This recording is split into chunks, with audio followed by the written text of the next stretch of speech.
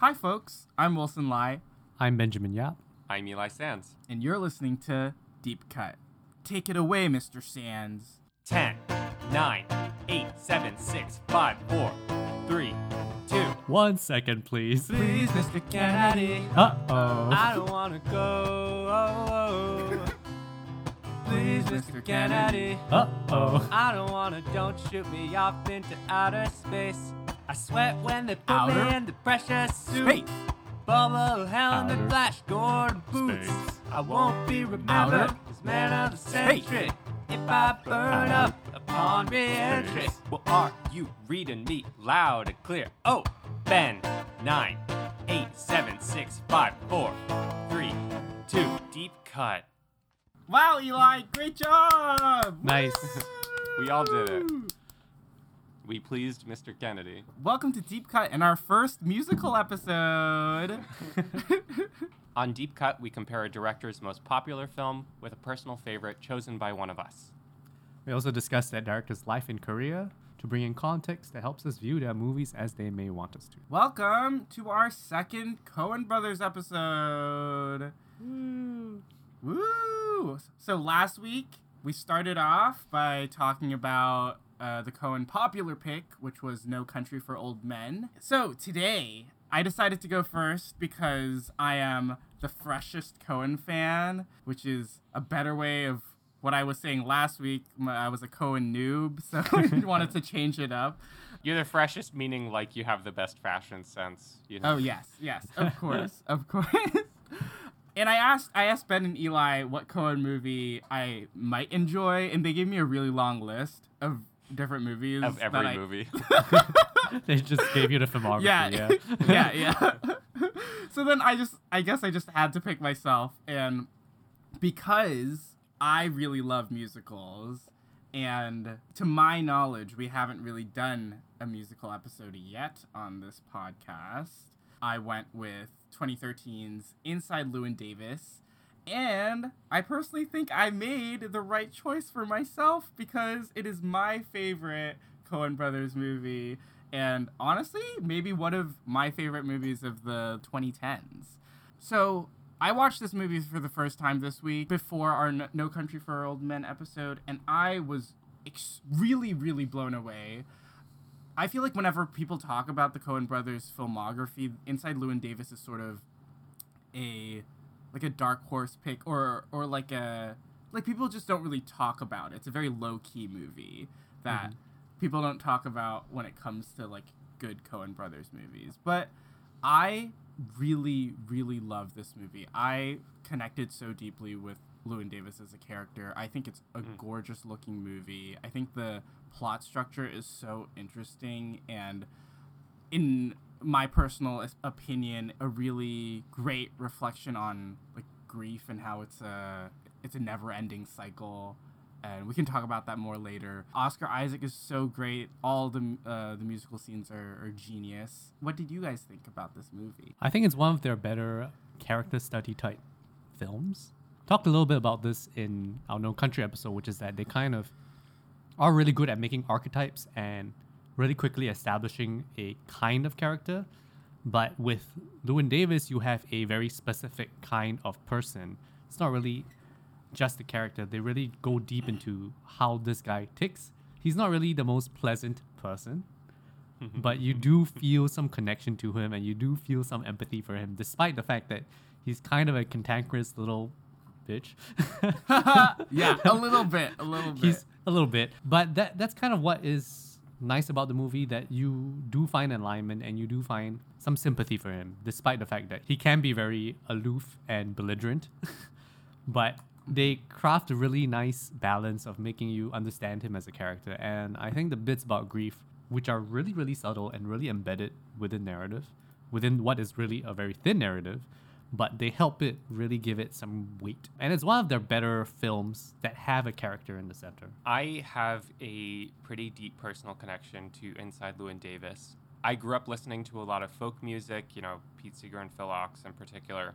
And I love the ways in which Inside Llewyn Davis examines folk music, both for its structure and tendencies in its songs, and also it as a cultural phenomenon and its place in American history, as a cultural force and as a business, really importantly for this movie. Yeah, and I saw it right around the time when I was a burgeoning cinephile in the theaters, and I really quickly memorized the entire soundtrack and learned how to play it on the guitar. And I know all the lyrics by heart. Yeah, And watching- baby cinephile Eli. And watching this time, I was singing along. I think it's a really important part of the movie that there are songs that have genuine warmth to them. You know, Wilson, you said that you love musicals, and this is a musical. Like, that hit me this time around, that Yeah. the songs are all scenes and serve story function and character Exactly. function. Even with a repeated musical number, that's what Okay. you go. But that's, yeah, I mean, it's that repetition that happens a lot in folk music anyway, the return to the refrain, often at the end of a verse, and that is built all throughout this movie. We're going to go way into this. Yeah. Did you watch that YouTube video?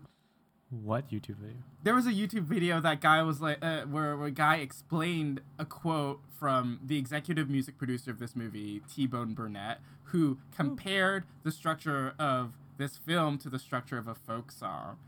I haven't seen that, but I mean, I was thinking about that this time around. That totally makes sense. Yeah, It's me- definitely purposeful. For me, it just feels like a visual album, if anything, with like skits in between. That's what it feels like when you watch it. Yeah. Yeah. I don't know if I agree with that. That's what it feels like to me anyway. I mean, I don't have enough of this, like, I don't have a very deep connection with music in general. But does that mean you feel like there's less weight to the actual, like, the meat and bones of the film, Ben? I don't think so. Like to me, they're skits, but like obviously the songs are part of the story that the quote unquote skits that I'm calling them, which is kind of a understatement, I guess. But as in like just as a kind of frame of reference, it's kind of what I Yeah. have the best frame of reference for. Because when you watch it and if you take away all those scenes, I would say the music is maybe half the movie, which is a lot, right? And it's not a kind of sung Yeah. musical. It's not a sung musical. It's musical numbers, Yes. right? Which I guess I can't really remember, but like, you know, those kind of jukebox musicals or Yes. classic Hollywood jukebox musicals. This has Right, where some elements characters of that. break into song. Correct.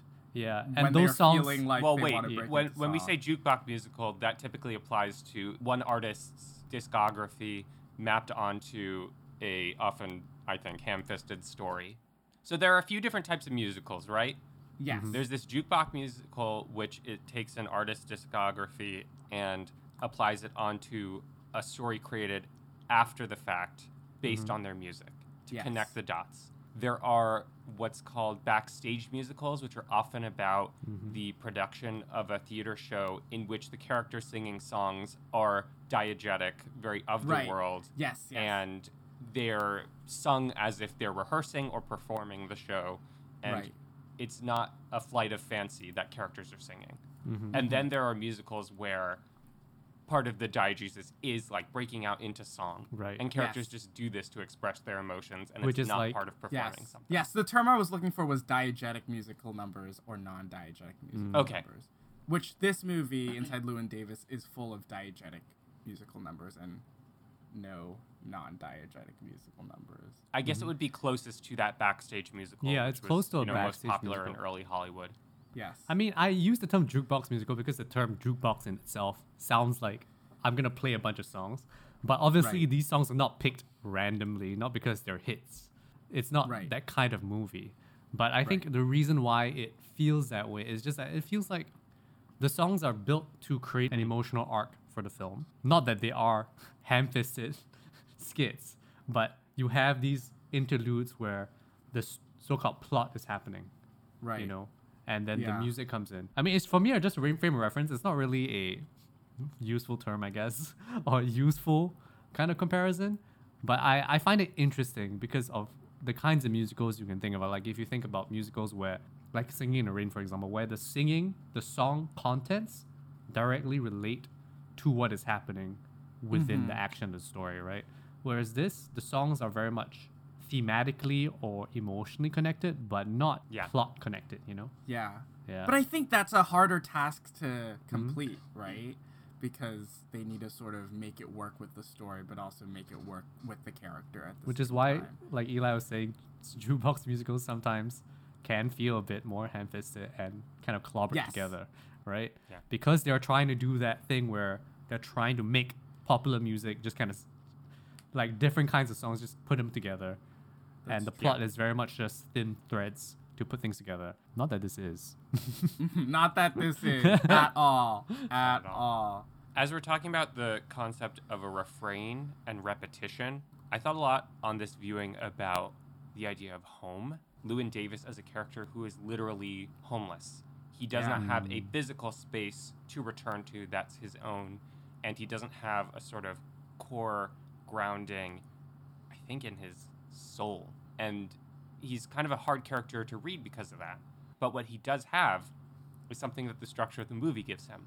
It gives him a point in time and a feeling in time to return to, which is the opening scene and final scene of the movie, which, Yeah. you know, maybe is repeated, maybe is not. There are some details that are a little bit different that sort of throws you off the scent, right? Cheeky But little Coens.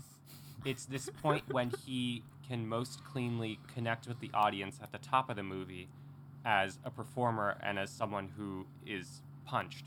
And at the end of the movie, we can kind of connect with him on a different level, but a more complicated level.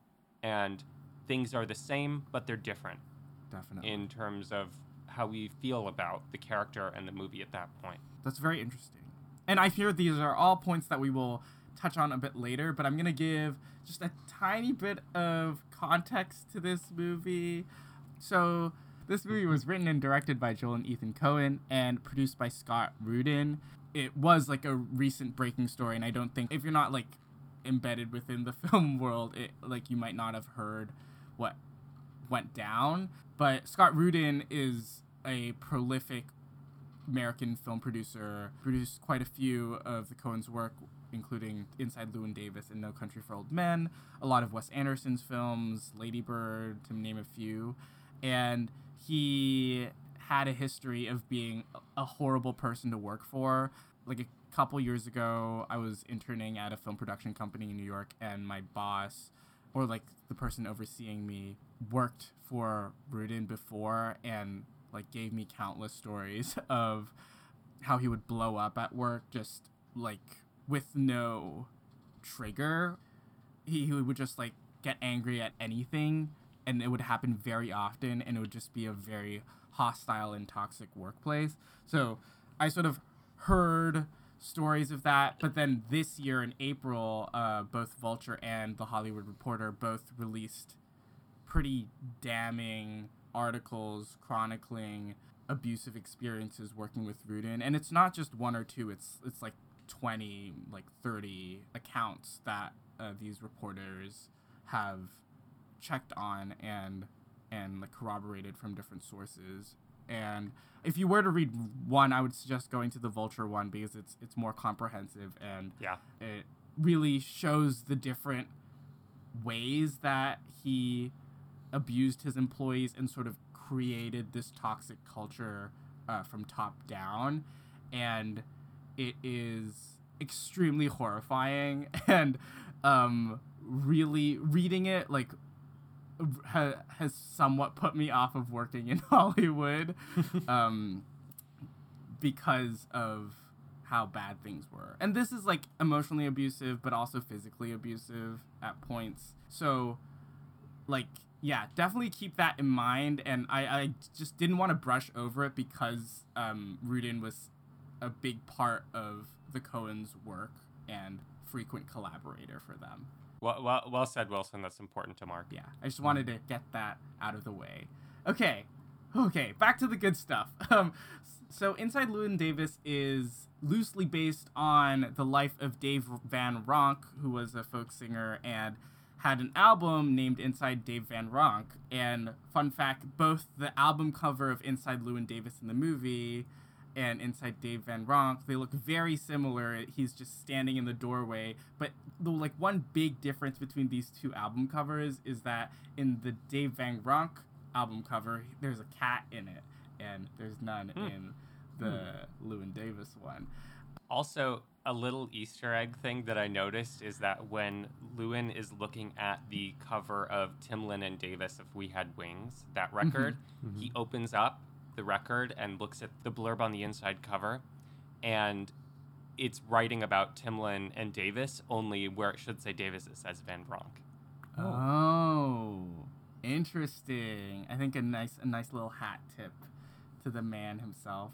But the person who wrote the biography for Van Bronk said that the movie is incredibly far from the life of that Dave Van Bronk had, except for like the music segments itself, which is good to note. I think the Coens sort of began with the idea of a scene of Dave Van Bronk being beaten up outside a performance space in the Village, and then they started from that idea and then came up with a bunch of scenes, and I think they both really were a big fan of folk music and just wanted to make a movie about that scene.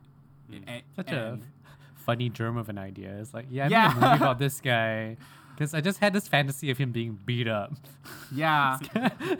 Like, but, okay. like in interviews, it's really interesting because they are big fans of the folk scene. I think they also like really love to make fun of it. They one of them because I was watching interviews and then I realized I can't tell them apart. And they don't really, in the interviews, they don't really like separate the names on the subtitles. It's just Joel and Ethan Coen. So I don't know who's Joel and who's Ethan. I can tell the difference. Not to brag. One of them said a lot of people would go into watching Inside Llewyn Davis thinking that it's parodying folk music, but it is actually impossible to parody folk music because it's already so funny in itself. Which I think is pretty hilarious. So sincere. It's so sincere. Yeah. But another thing that they said is that they wanted to make a film at the point where folk music was sort of dying. So that's why they said it in 61. I think a really big thing to note is the music of this movie, which I learned today was all recorded live on set. So they had a week before production where they like pre-recorded songs and they sort of just treated that as a rehearsal. But Oscar Isaac, Justin Timberlake, Carey Mulligan, Adam Driver, and some other performers all performed their music live. And the only exception to that was the Odd Triangle, which was lip-synced with Timberlake singing bass. Quick sidebar. Yes. That song rules. It slaps so hard. Wait, which one is that one? A hungry feeling came o'er me stealing, and the mice were squealing in my prison cell. Oh, I can imagine like 13-year-old you like in the cinema like rocking out to the folk song. That's pretty much what happened. That's really great. Along with T-Bone Burnett, they brought in big names like Marcus Mumford and Mumford & Sons and Chris Thile and the Punch Brothers. They all worked on this movie, and they're like the modern kind of bluegrass folk, a little bit poppy equivalent of what was happening in the 60s and 50s. Yeah, and Marcus Mumford actually voiced Mike. That's right. Llewyn Davis's old partner who passed away before the events of the movie started. But I think it was really impressive that they all recorded their vocals live. I think that also makes sense because compared to other musicals, I think the musical numbers in Inside Llewyn Davis are pretty, like, shot pretty barely, or in a bare sense, where there's not too much coverage and there's not too much cutting, and it makes sense because they just wanted to get those performances probably like by verse or something like that. I watched like it earlier this year. I was sort of in a YouTube binge and got into this YouTuber who makes videos about like music in movies or just music in general, but a lot of about music in movies, and made a video about how Les Mis was so horrible because they set out to record live vocals on set, and they needed to like sound blanket everywhere, and it just like made everything such a mess. But I am glad that this was a massive feat for the sound team on Inside Llewyn Davis, because they really pulled it off. And Oscar Isaac is an incredible singer. That's what I came away from this film thinking. I mean, with this one, it's much easier for them to get live sound because most of the singing is performing, which is a bit more of a controlled scenario compared to Les Mis, which I have not seen, but seems like there's a lot more movement and kind of crazier set pieces where they are singing throughout. Like, how do you do singing when you also have other things going on in the background? That's quite messy. Yeah, whereas this one, the most messy sequence of singing is probably when he's singing in the car.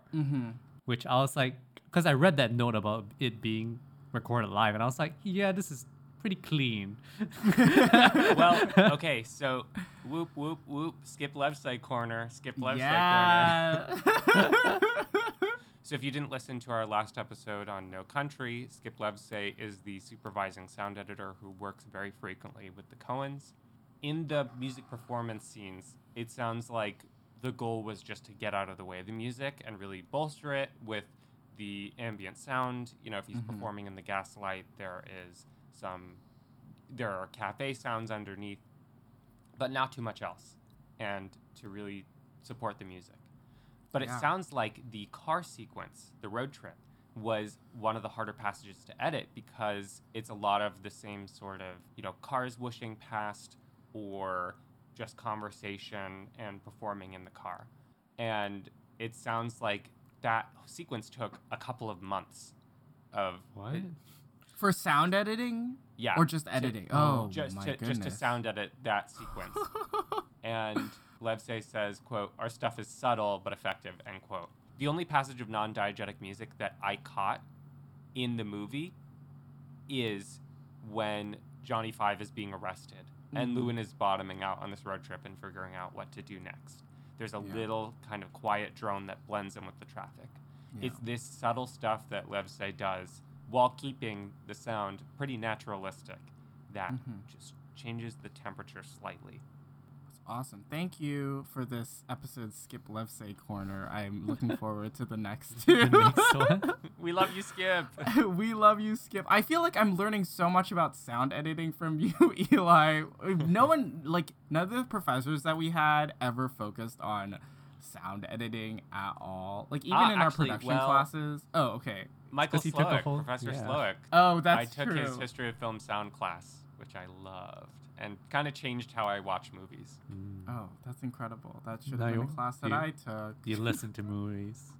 Ooh.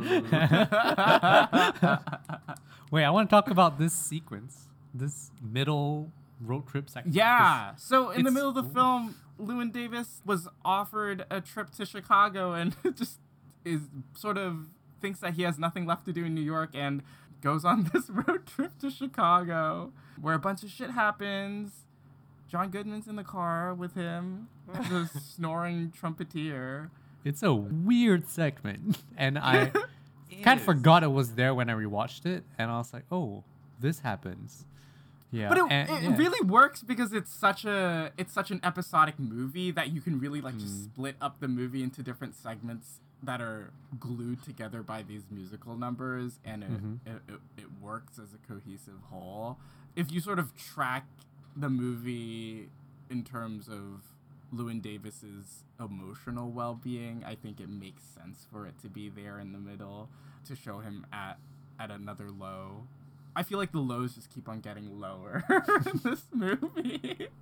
I'm really interested in what that passage adds to the movie.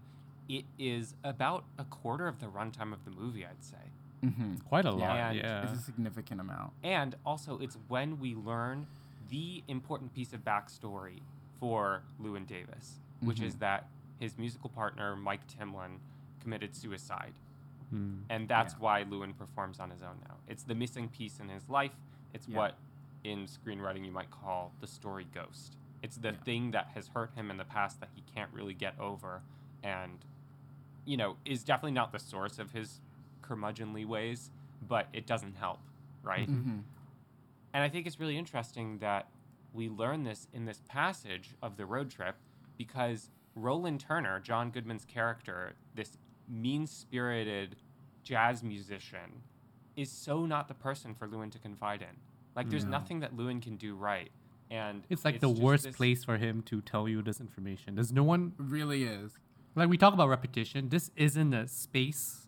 A road trip does not repeat itself unless you're doing a return journey back. But at least in this segment, you don't come back to the road trip because these characters, you don't come back to them. And so it's this very singular episode that is right in the middle of the film. And there's nothing to really kind of pair it with. You only find out about this, like about his partner's suicide once. And you hear about his death in other segments, but then this is like the moment in the middle.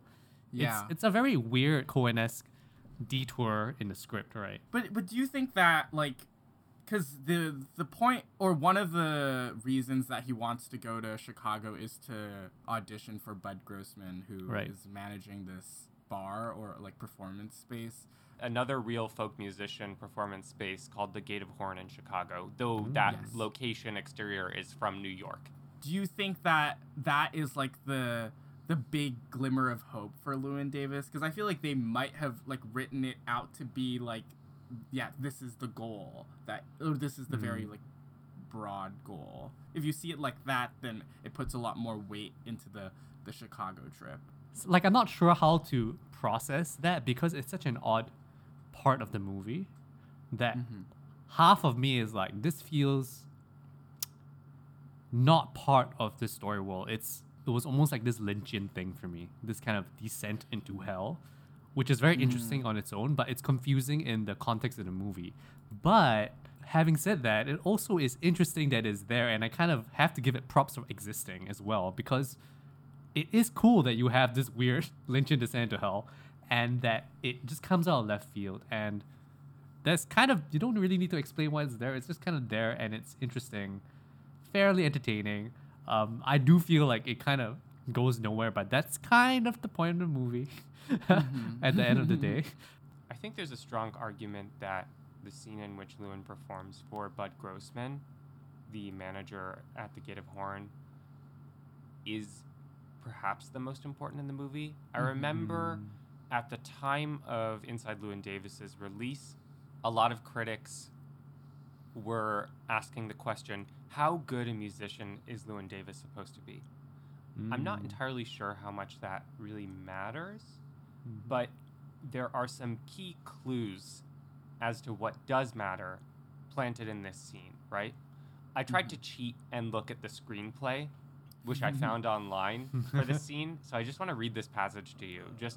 I was like, does this tell me anything about like how we're supposed to feel about Llewyn? Okay. So it says, quote, on stage, guitar in one hand, Llewyn swings a chair into place with the other. He sits, puts the guitar on his knee.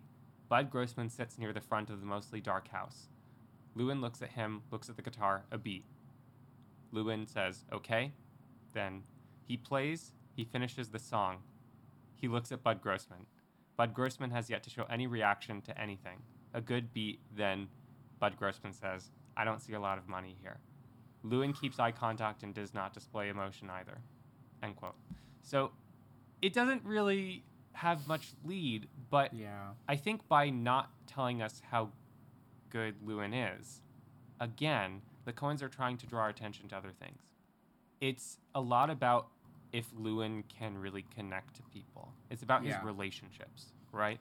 Mm-hmm. So Grossman, of course, recommends, not knowing that Mike has committed suicide, that Llewyn reunite with him, which is ironic and tragic, Yeah. knowing what we know about Mike.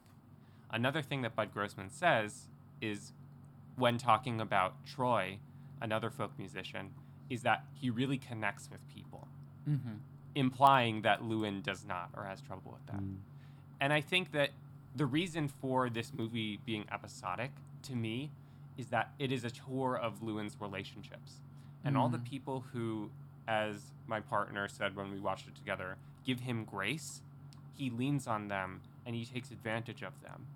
And the people who he shouldn't really trust or bother with, like Roland Turner, the jazz musician played by John Goodman, he confides in emotionally. The world is a combination of putting things onto Llewyn from the outside and Llewyn kind of mucking things up with his own behavior. Mm-hmm. And it's just this strange sort of spiral and a cycle.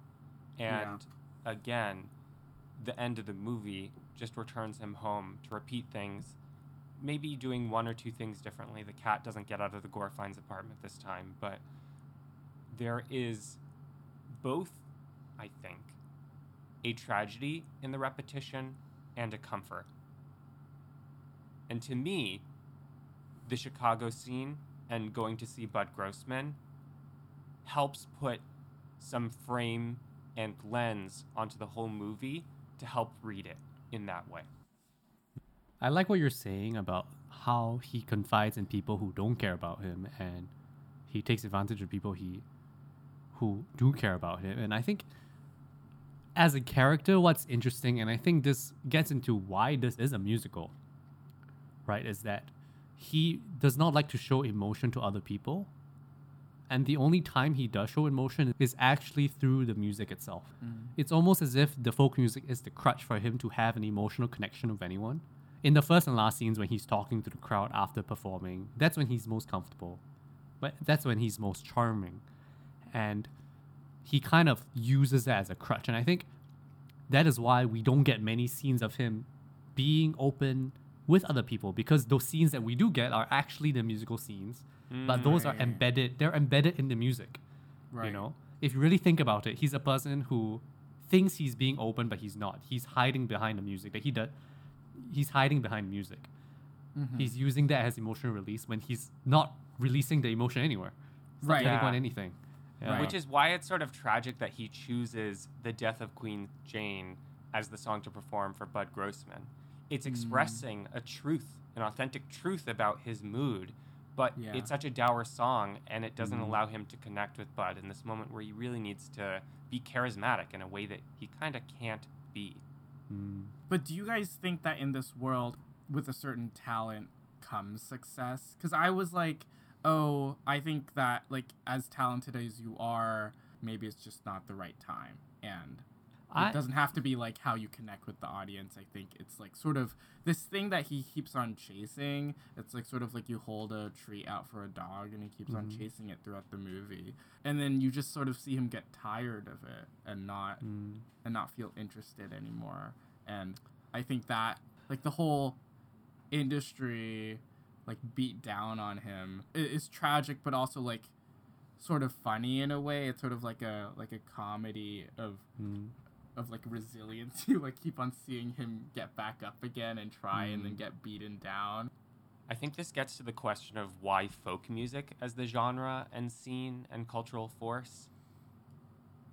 A running theme in this movie that I noticed on this time around is the idea of authenticity, which folk musicians, according to Lewin's judgment, pass the test of doing music for the right reasons. Even though I think Lewin sort of shifts the goalpost based on his mood and how much he likes a person. So Jim and Gene are two careerists, and Al Cody is inauthentic because he changed his name from Arthur Milgram and he put on a cowboy hat. And Troy is a soldier, so he's got to be this to Lewin. And then when an actual, legitimate, from Arkansas folk musician performs, Lewin harasses her from the audience.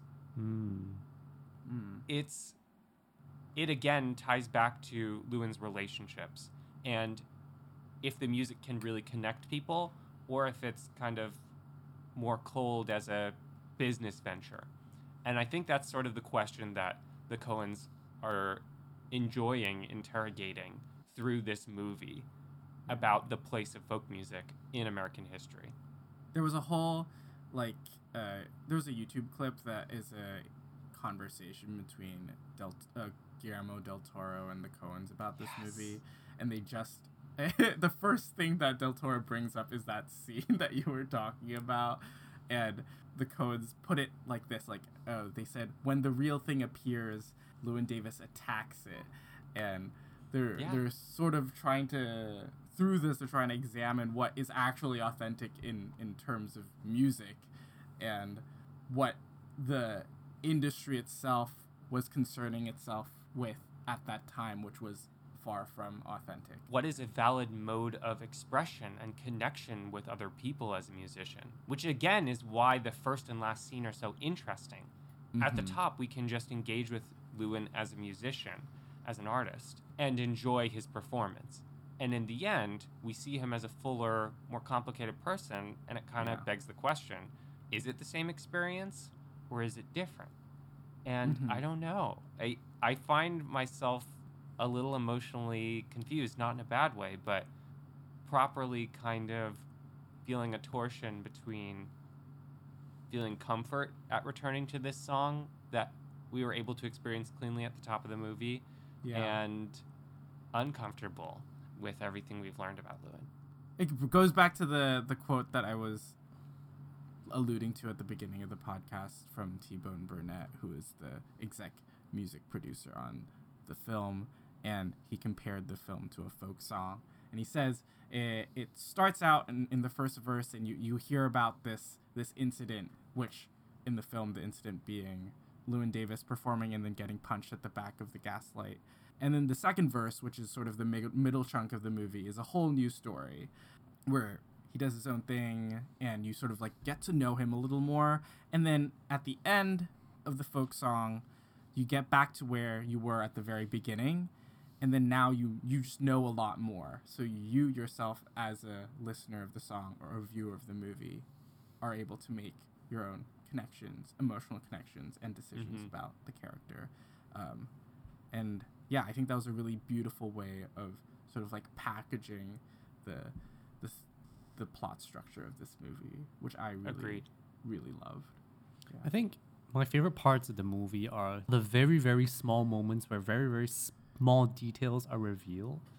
And the Coens do a good job in the structure of this, where they reveal and tell you information that leads you to know something, and then later on revealing information that changes how you feel about it. So what's essentially happening, for example, with the abortion storyline with Carey Mulligan's character is it's leading you down a path for you to find out that there is a little Lewin Davis somewhere.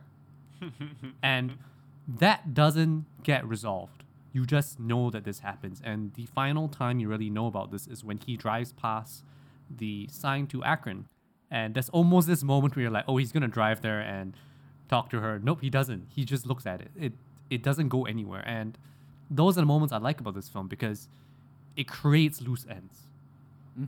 Almost purposefully, so that you feel that he is adrift and that there are these things that he doesn't know what to do with and doesn't know where to go with. And you kind of follow him on this journey as he gets more and more adrift. And same with the story behind his singing partner.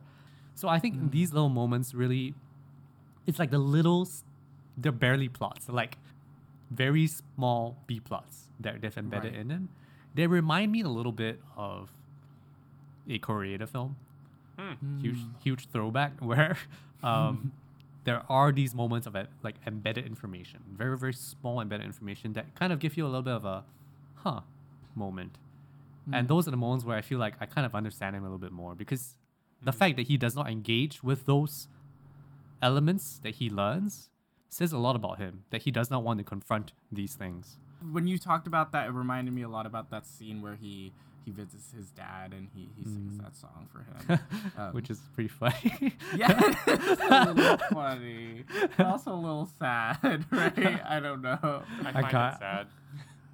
It's sad, but I love a good poop joke.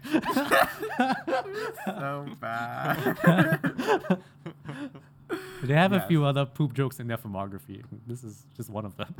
But again, that's another moment where it seems like Lewin is connecting through his music to his father.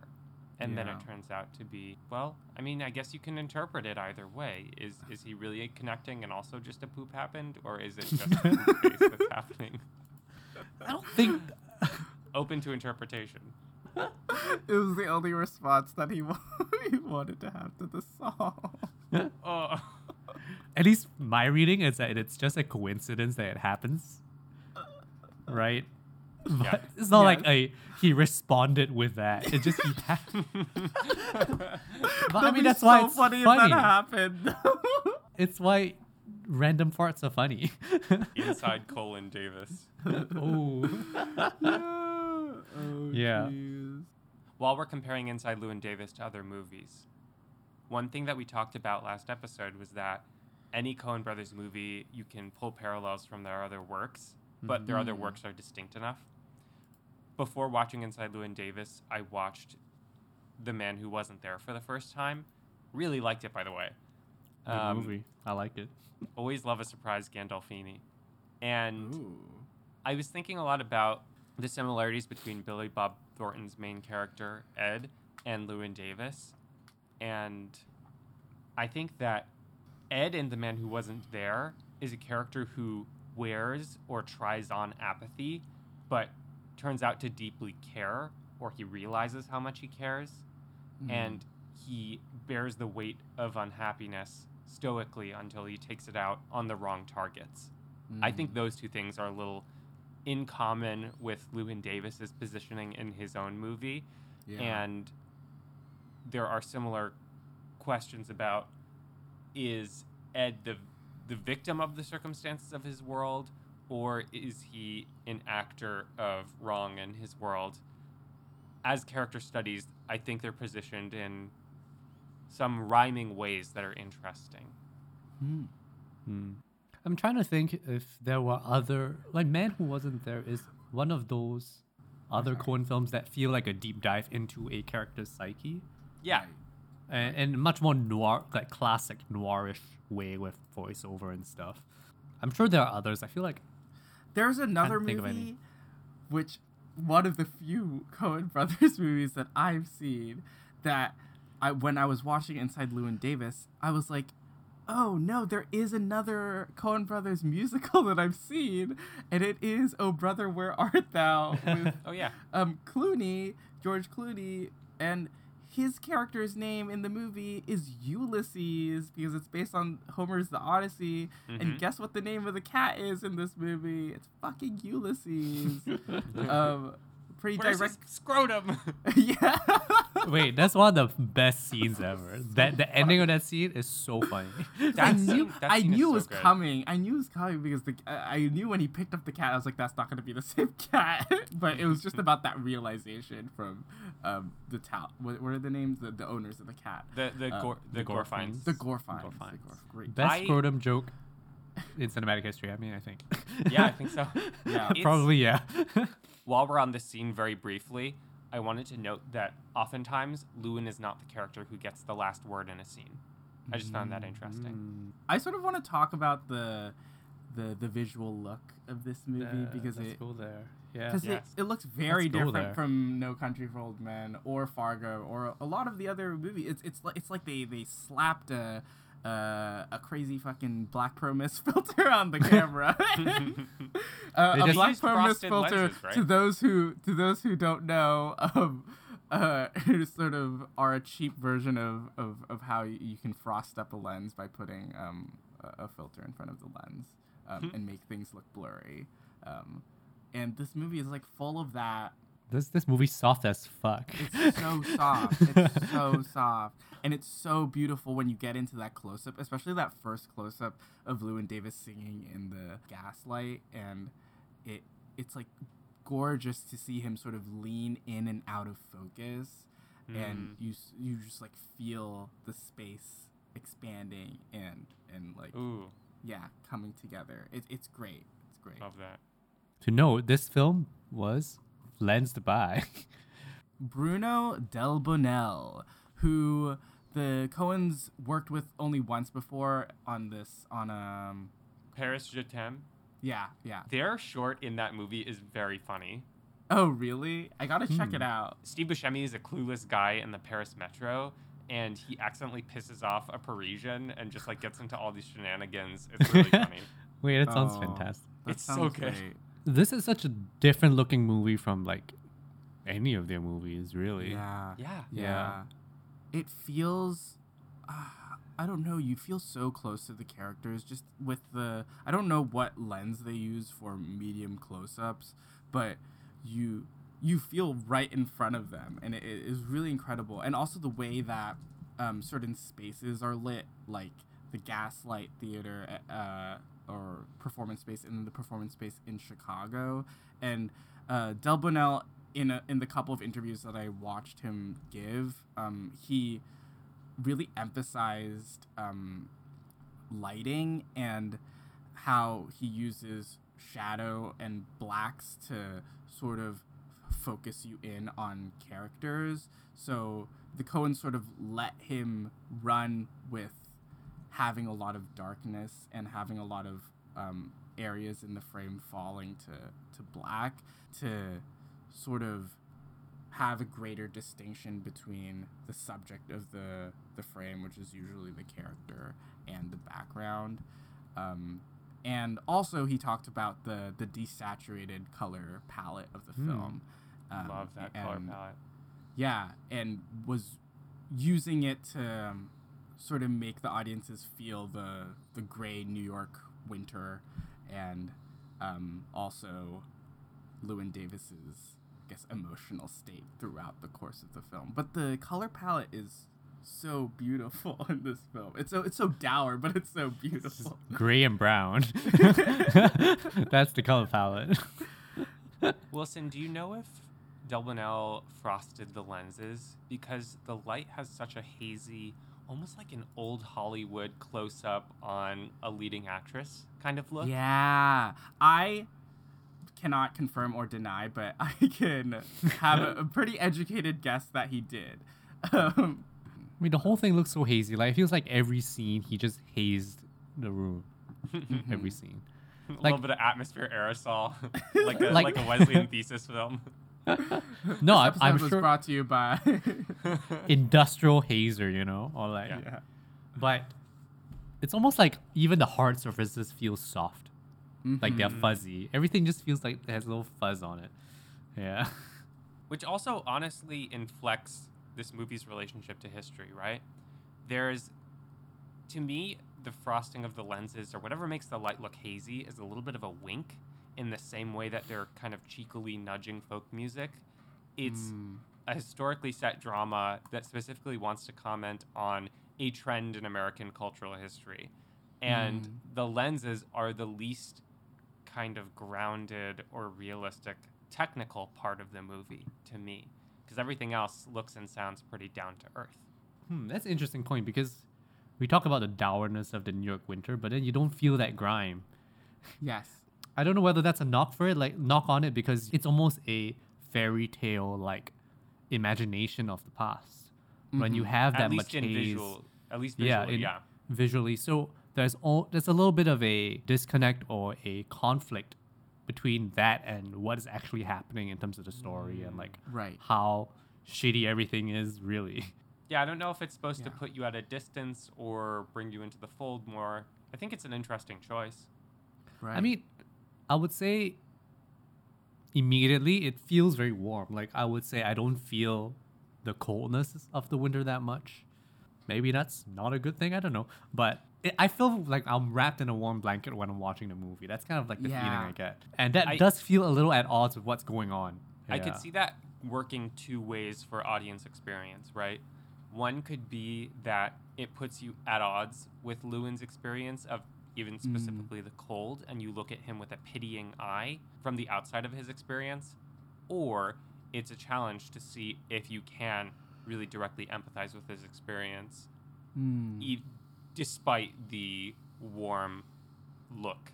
I found an interview or a article on the American Society of Cinematographers where they talked about this movie. And Del Bunnell didn't really know a lot about folk music, and one of his personal like touchstones to this world was Bob Dylan. And the cover for The Freewheeling Bob Dylan was one of the images that Del Bunnell sent to the Coens, and it sort of features Bob Dylan in walking with a woman in New York under a wintry sky and wearing a jacket, but he still looks very cold. And they came back to him and they were like, yes, this is exactly what we want this movie to feel like. Del Bunnell says, quote, "We had to feel the winter and that dirty feeling when the snow starts to melt." I'm looking at the album cover now. Yeah, It's a very Coen frame. it is. It like the use of a wider lens, you know. Yeah. Yeah, it's very, very Coen-esque. It is, yes, it is. That is one of the signatures of the Coen brothers. That, like, one of the really easy visual signatures is how they shoot. Like, remember how I was talking about earlier about how they shoot medium close-ups in such a weird way? It's because they shoot most of their films on a 21 millimeter or a 27 millimeter lens, which is a pretty wide lens. And then when you place it right in front of a character to get a medium close-up or a close-up, it feels so weird because it's like you're sitting right in front of them. Yeah. Because usually when you shoot a medium close-up or a close-up, you tend to use a tighter lens, like a 50 millimeter or just a 35. But a 21 is wide enough to make you feel a little bit around the subject of the frame. And I think not a lot of other directors consistently use that framing in the way that they shoot most scenes, including close-ups and single coverage. Tony Zhou and Taylor Ramos from Every Frame of Painting have a really great video on how the Coens use wide lenses on close-ups.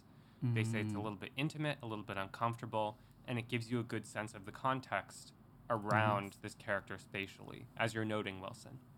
I think, again, about the use of that in the opening scene, because even though it's that probably 21 lens that's very close to Lewin as he's performing, you don't get a lot of context. You can hear noises of the cafe, so you assume he's in a performance space. Also, the way that his singing reverberates in the room gives you a sense of the space. But most of the margins around Lewin's face in this opening shot is darkness, and you don't get a good sense of his space. And again, that makes me think about our positioning in relation to him off the bat, of just digesting his music directly, and then the reevaluation of that later on. I think that makes this film feel like a stark contrast to some of their stuff. And I mean, maybe that's because Del Buñuel is behind the camera. Like, the stripping away of context creates a more, almost, you could say, dreamlike world, which kind of works nicely with the kind of music that you're listening to. And that is interesting that they chose to work with Del Buñuel for whatever reason. Oh, it's because Deakins was shooting Skyfall. I knew it was gonna end up being something like that. But hey, I think if Deakins shot this, it would be very different. It would be very different. And Skyfall is gorgeous, and I would not take away Deakins from Skyfall. Agreed. Yeah, I mean, I'm trying to imagine a world where Deakins shot this, and I think that the whole thing about grime and coldness, I think Deakins would go with a much more like documentary like look compared to this more kind of surreal, almost dreamlike quality that Del Buñuel has. And it's a nice alternate world we have here with a Del Buñuel shot film from the Coen brothers. Back to that Every Frame of Painting video. Really interesting thing about that video is that it talks about how they don't use a lot of over-the-shoulder shots. And I watched that video before I went back into my deep dive, and there are more over-the-shoulder shots than you realize is my takeaway when I'm watching them.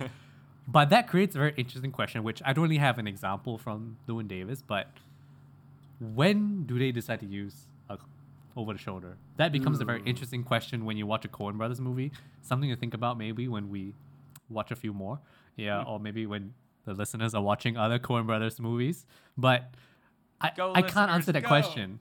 I can't answer that question of why do they use an over-the-shoulder when they usually don't. Right. Yeah. I'll keep an eye out for it in the next few that I watch. And maybe we can talk about it. I don't have an answer, but yeah. I have a last quote from this ASC interview that I thought was hilarious. So Del Buñuel wanted to bring a camera operator, but then the Coens told him, no, you have to operate, quote, like Roger does. And what? Quote. If I was shooting this movie, I would feel so stressed out. That's pretty crazy that they would say something like that. They'd be like, know. No, you do not get the luxury of a cam op. Do it yourself. Yes. Roger can do it. Yeah. That's crazy. And then later on in this paragraph, he said they were deciding over a jib head and just some like technical like equipment stuff, and he said no, and he's like, I told Mitch, I'm not Roger Deakins. I don't want that. You know how some directors have a really strong working relationship with some cinematographers, and having to switch cinematographers out, I guess there's some meshing that needs to be done. Yeah. But it is really interesting to see it all laid out in this article about this movie. I mean, Deakins and the Coens is such a long-running working relationship, and Inside Llewyn Davis is one of the later ones that they've made, and it's like this is much later in the Coens' career. Yeah. I'm sure they have such a shorthand with Deakins. Yeah. Because Deakins has essentially defined how a Coen Brothers film should look. Right. More so than I would say the Coens do. You know? And I was just listening to the Team Deakins podcast where they talked to Joel Coen, and there was this interesting part where they talked about how sometimes the Coens would be happy with the first take. And then Deakins would be the one be like, let's get another one, you know, just because we should get another one, right? Just in case. And Joel Coen had a really funny response. He was saying, one way to say that is that we have a lot of confidence in the first take. Another way to say it is that we're not perfectionists. Oh. which is kind of funny. And I think there is a lot of trust they put in Deakins because they've worked with him so much that because they worked, I mean, they've been working since the 80s when digital is much more forgiving, and digital you get to review the takes.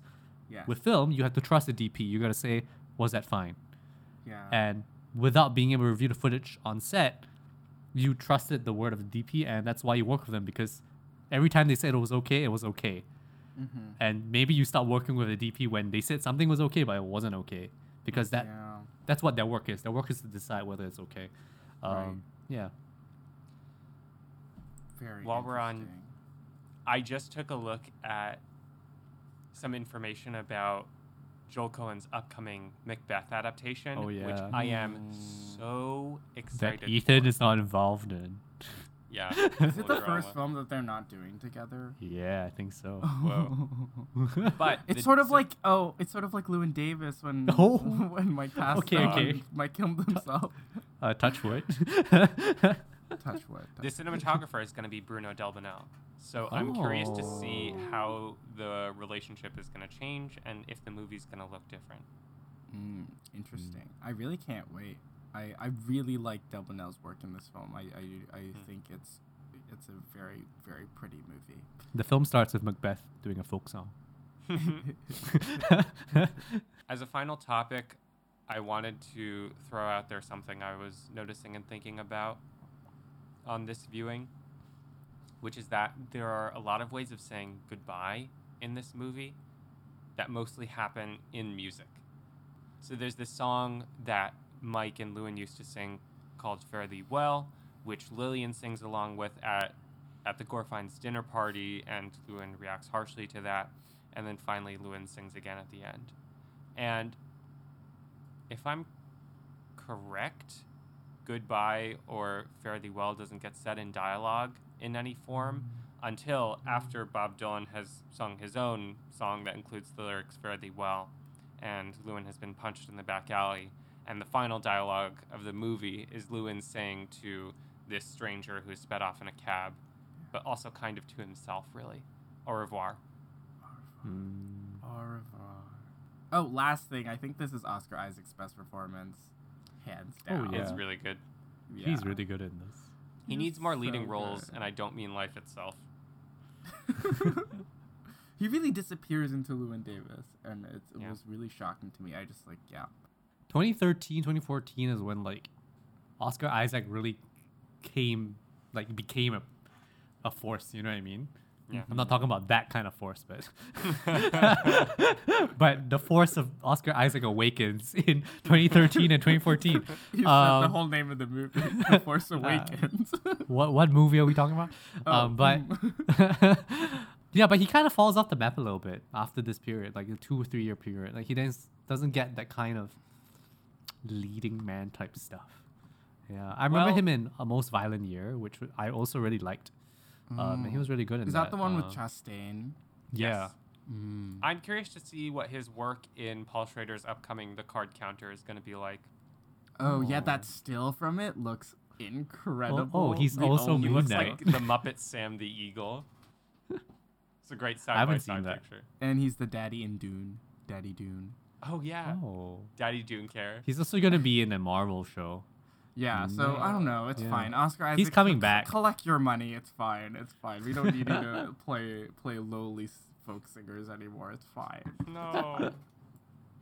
This, Inside 2 in Davis. There's a really funny comment on the Please Mr. Kennedy video that's uploaded to YouTube where somebody's like, 2013, who are these two dopes next to Justin Timberlake? And like, 2020, who's this dude between Poe Dameron and Kylo Ren? Yeah. Who is this dope Justin Timberlake? Yeah, who that? Honestly, fuck Justin Timberlake. He threw Janet under the bus. He threw Britney under the bus. Jay Timberlake, it's not a good year for you, man. Or it's not been a good life for you. You've been mean to a lot of people. Sorry, is that how we're ending the episode? Thanks. It's a little rough. Thanks to all our listeners. No thank you to Justin Timberlake. If you're listening, stop the episode. You don't get to hear anymore. Please, Mr. Kennedy, stop listening to this episode. Please, Mr. Kennedy's nuts. Thank you for listening to this episode of D's Nuts. Please rate and review because that helps us keep making the show. Be sure to follow or subscribe to us where you listen to podcasts so you'll know when our next episode drops. You can give us a follow on Twitter and Instagram at DsNutsPod. Join us to talk about movies on our Discord server, to which you'll find a link in the description. Thank you to Justina Yam for our beautiful artwork. I'm Wilson. I'm Ben. I'm Eli. Take care, and we're looking forward to talking about more movies with you next time. If I had a wish like Noah's dove, I'd fly the river to the one I love. Fare thee well, my honey.